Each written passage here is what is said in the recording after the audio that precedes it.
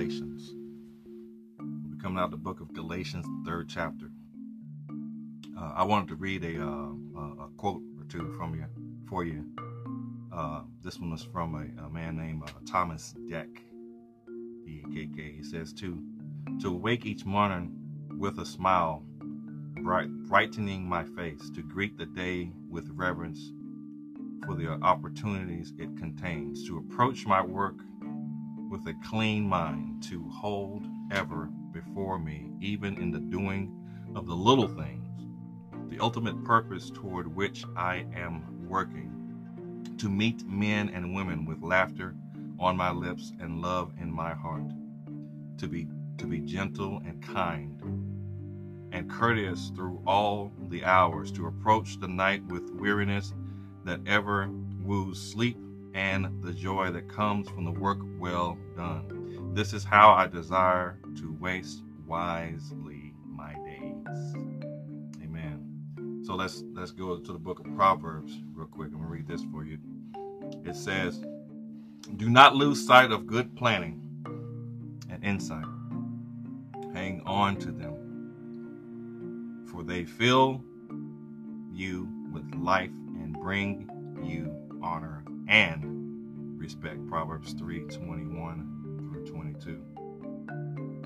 I'm going to read Proverbs 16:9 and then verses 3 through 4. So it reads, we can make our plans, but the Lord determines our steps. Commit your work to the Lord, and then your plans will succeed. The Lord has made everything for his own purposes. He has made everything for his own purposes. So we'll go ahead and do a little backstory on the book of Galatians. Okay, so the book of Galatians, it was a heated and uncompromising defense of the Apostle Paul's own authority through Christ Jesus. Okay, and it also is known as the gospel of grace. Okay. Galatians is and was directed against the insidious or gradual proceeding inroads of Judaizing teachers, okay, who were denying the all sufficiency of the Messiah, of Christ, of his atoning work for salvation, and the demanding of the Galatian converts to be circumcised and observe the Mosaic law. And so his, or Paul's, ringing or continual defense of justification by faith has been also called, you may have heard this before, but it's also been called the Magna Carta of Christian liberty. Magna Carta of Christian liberty. Now, law and grace. We'll be talking about the function, and we're talking about the effect. The function and the effect. So the law functions, number one, to declare our guilt. Declare our guilt. You can write that down if you want. Okay, number one is to declare our guilt. Number two, to drive us to Christ. And three, direct us in a life of obedience. I'll say it again. The law functions to declare our guilt. Number one. Two, to drive us to Christ. And three, to direct us in a life of obedience. Again, we'll be coming out of the book of Galatians, the 3rd chapter. For those who have just joined in, the book of Galatians, the 3rd chapter. The function of law, and then the function of grace. So the function of law, based on works, will be coming from the 10th verse in the 3rd chapter. Okay, and then the function of grace based on faith. The function of grace based on faith. So we'll start the reading at the 10th verse. So Galatians 3:10. It says, For For as many as are of the works of the law are under the curse. For it is written, Cursed is everyone who does not continue in all things which are written in the book of the law, to do them. Verse 11. This is for the function, to understand the function of grace. Verse 11. But that no one is justified by the law in the sight of God is evident, for the just shall live by faith. Absolutely. For the just and shall live by faith. So this is the function from verse 11 and 12. This is the function of grace. We read in verse 10 the function of the law based on works. Okay, so now let's get to the effect. Let's get to the effect. To the effect of the law is the works put us under a curse. And we read that in verse 10. And it said, Cursed is everyone who does not continue in all things which are written in the book of the law to do them. To do them. To do them. So what should we be doing? Doing the works of the law. So the effect of grace, we can find this reference in the 3rd verse and the 24th. The effect of grace justifies us by faith. It justifies us by faith. So watch this. Verse 3, it says, Are you so foolish, having begun in the Spirit? Are you now being made perfect by the flesh? Verse 24.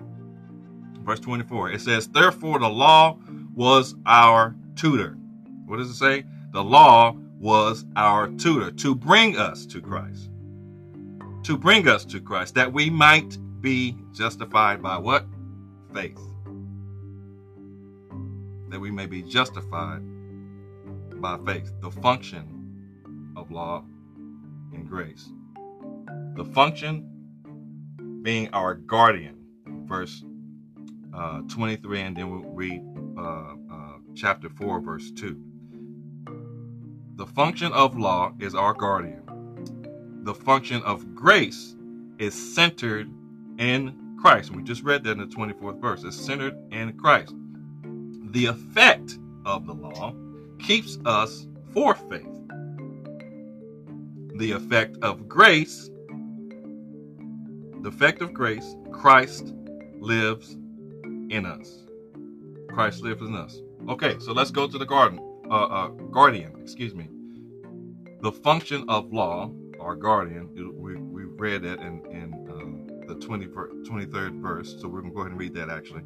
But before faith came, we were kept under guard by the law, kept for the faith which would afterward be revealed. Chapter 4, verse 2.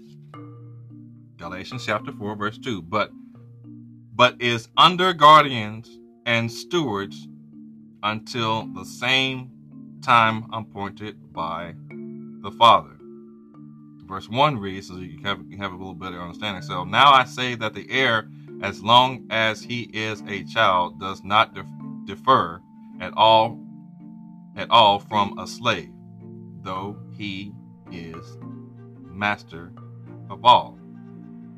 So again, verse 2 says, but is under guardians and stewards until the time appointed by the Father. Until the time appointed by the Father. Okay?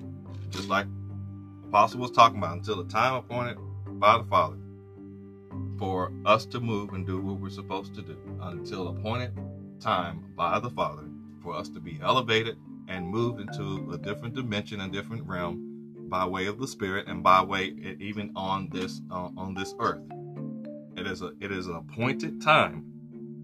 Talking about the law, it is an appointed time given by the Father. So let's go to the effect. The effect of the law keep us for faith. So verse 23. 3:23. All right, and it reads, But before faith came, we were kept under guard by the law. What does it say? But before faith came, we were kept under guard by the law, kept for the faith which would afterward be revealed. Now, you've heard that read just now. You've seen this. The understanding is that they were yet and still under and following, and that's why I had to read that earlier, talking about being circumcised and observe the Mosaic law. They were up under the Mosaic law, and so it was more so what they saw based off of how Moses was. You know, when you have it, when you've seen it read in the Old Testament, we're saying the God of Abraham, Isaac, and Jacob, right, and the God of Moses. So they were following the law of Moses because that was the understanding, that was the illustration they have at that particular time. But because now we're looking at, as far as, you know, converting over to the New Testament, he wanted us to understand that I wasn't just the God for them. I was also the God for you. And yet, while you were with them, I was yet providing for you with these things that you didn't know what they were. What is it? AKA manna. What is it? I was yet providing for you, but all I needed for you to do is abide by what I have commanded you, abide by what I have given you, abide by the law and the grace that you even see being illustrated through the vessels that I have appointed to be in front of you. The law. And then you will come to understand the grace. Moving on. So the effect keeps us our faith. We just read that from verse 23. The effect of grace. The effect of grace. Christ lives in us. So chapter 2, verse 20. Chapter 2, verse 20 of Galatians. It reads, I've been crucified with Christ. It is no longer I who live, but Christ who lives in me. Let me say it again. I have been crucified with Christ. It is no longer I who live, but Christ who lives in me. And the life which I now live in the flesh, I live by faith in the Son of God, who loved me and gave himself for me. He gave himself for you. That is the effect of Christ, the one who lives in us. That is the reasoning why, yet again, he wanted us to understand that yes, you are abiding by this law, but I wanted you to abide by my law, because what you also did was push in your own doctrine, if you will. You put in your own ways of thinking. But as the Bible says, and has told us, my ways are not your ways, and my thoughts are what? Not your thoughts. They are not your thoughts. The law, the function of the law, being our tutor. Being our tutor. Verse 23, yet again. So therefore the law was our tutor to bring us to Christ. To bring us to Christ. To bring us to Christ. To bring us to Christ, that we might be justified by faith. And even when we get ready to partake, as it were. As we're getting ready to embark, for those, I challenge you, I dare you, I double dog dare you to go into your upper rooms and doing this 3-day fast. You should be doing that anyway. We should be doing that anyway. But doing this 3-day fast prior to this anniversary, because of the expectation, because of the grace, because of everything that we've already encountered, everything that we've already been through. So we understand that the promises of God are what? Yes and amen. But even while we're there, yet while we are there, yet while we tarry, yet while we pray, yet when we go to the water and put our feet in before the people behind us get ready to cross over, yet while we are there, we acknowledge his will, we acknowledge his law, we acknowledge, glory to God, we acknowledge his grace. Because his grace is more than sufficient for me. And I pray that it is for you. It is more than sufficient for me. Amen. So the function of grace. The function of grace is our certificate to freedom. The function of grace is our certificate of freedom. Galatians, the 4th chapter, in the 30th verse and the 31st verse, and it reads, "Nevertheless, what does the scripture says?" And again, it's Galatians, the 4th chapter, the 30th verse and the 31st verse. Excuse me. "Nevertheless, what does the scripture say?" Nevertheless, what does the scripture say?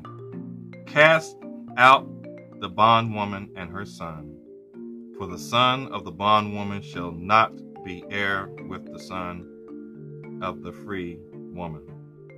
Verse 31. "So then, brethren, we are not children of the bondwoman, but of the free." But of the free. So the function of grace is our certificate. So then the effect of the law brings us to Christ. Yet again, Galatians 3:24. "But the effect of grace adopts us as sons and heirs." It adopts us as sons and heirs. So chapter 4, verse 7. Galatians chapter 4, verse 7.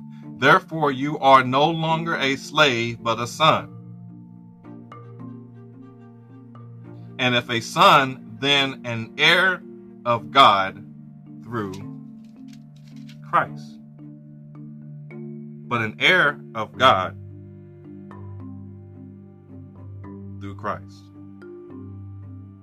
So again, recapping, the law functions to declare our guilt, for us to acknowledge that of which we have done, sin being in the past. 2, it drives us to the Messiah. It drives us to Christ. Number 3, and it directs us in a life of obedience. It is essential that we understand, not just understand, that we know that obedience is the primary reason why we are here. Obedience is the primary reason why we are to follow the will and way of God. And the Bible reads, obedience is better than sacrifice.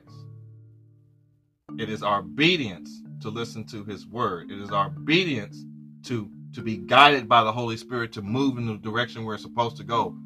It is by our obedience that we are more effective throughout this land,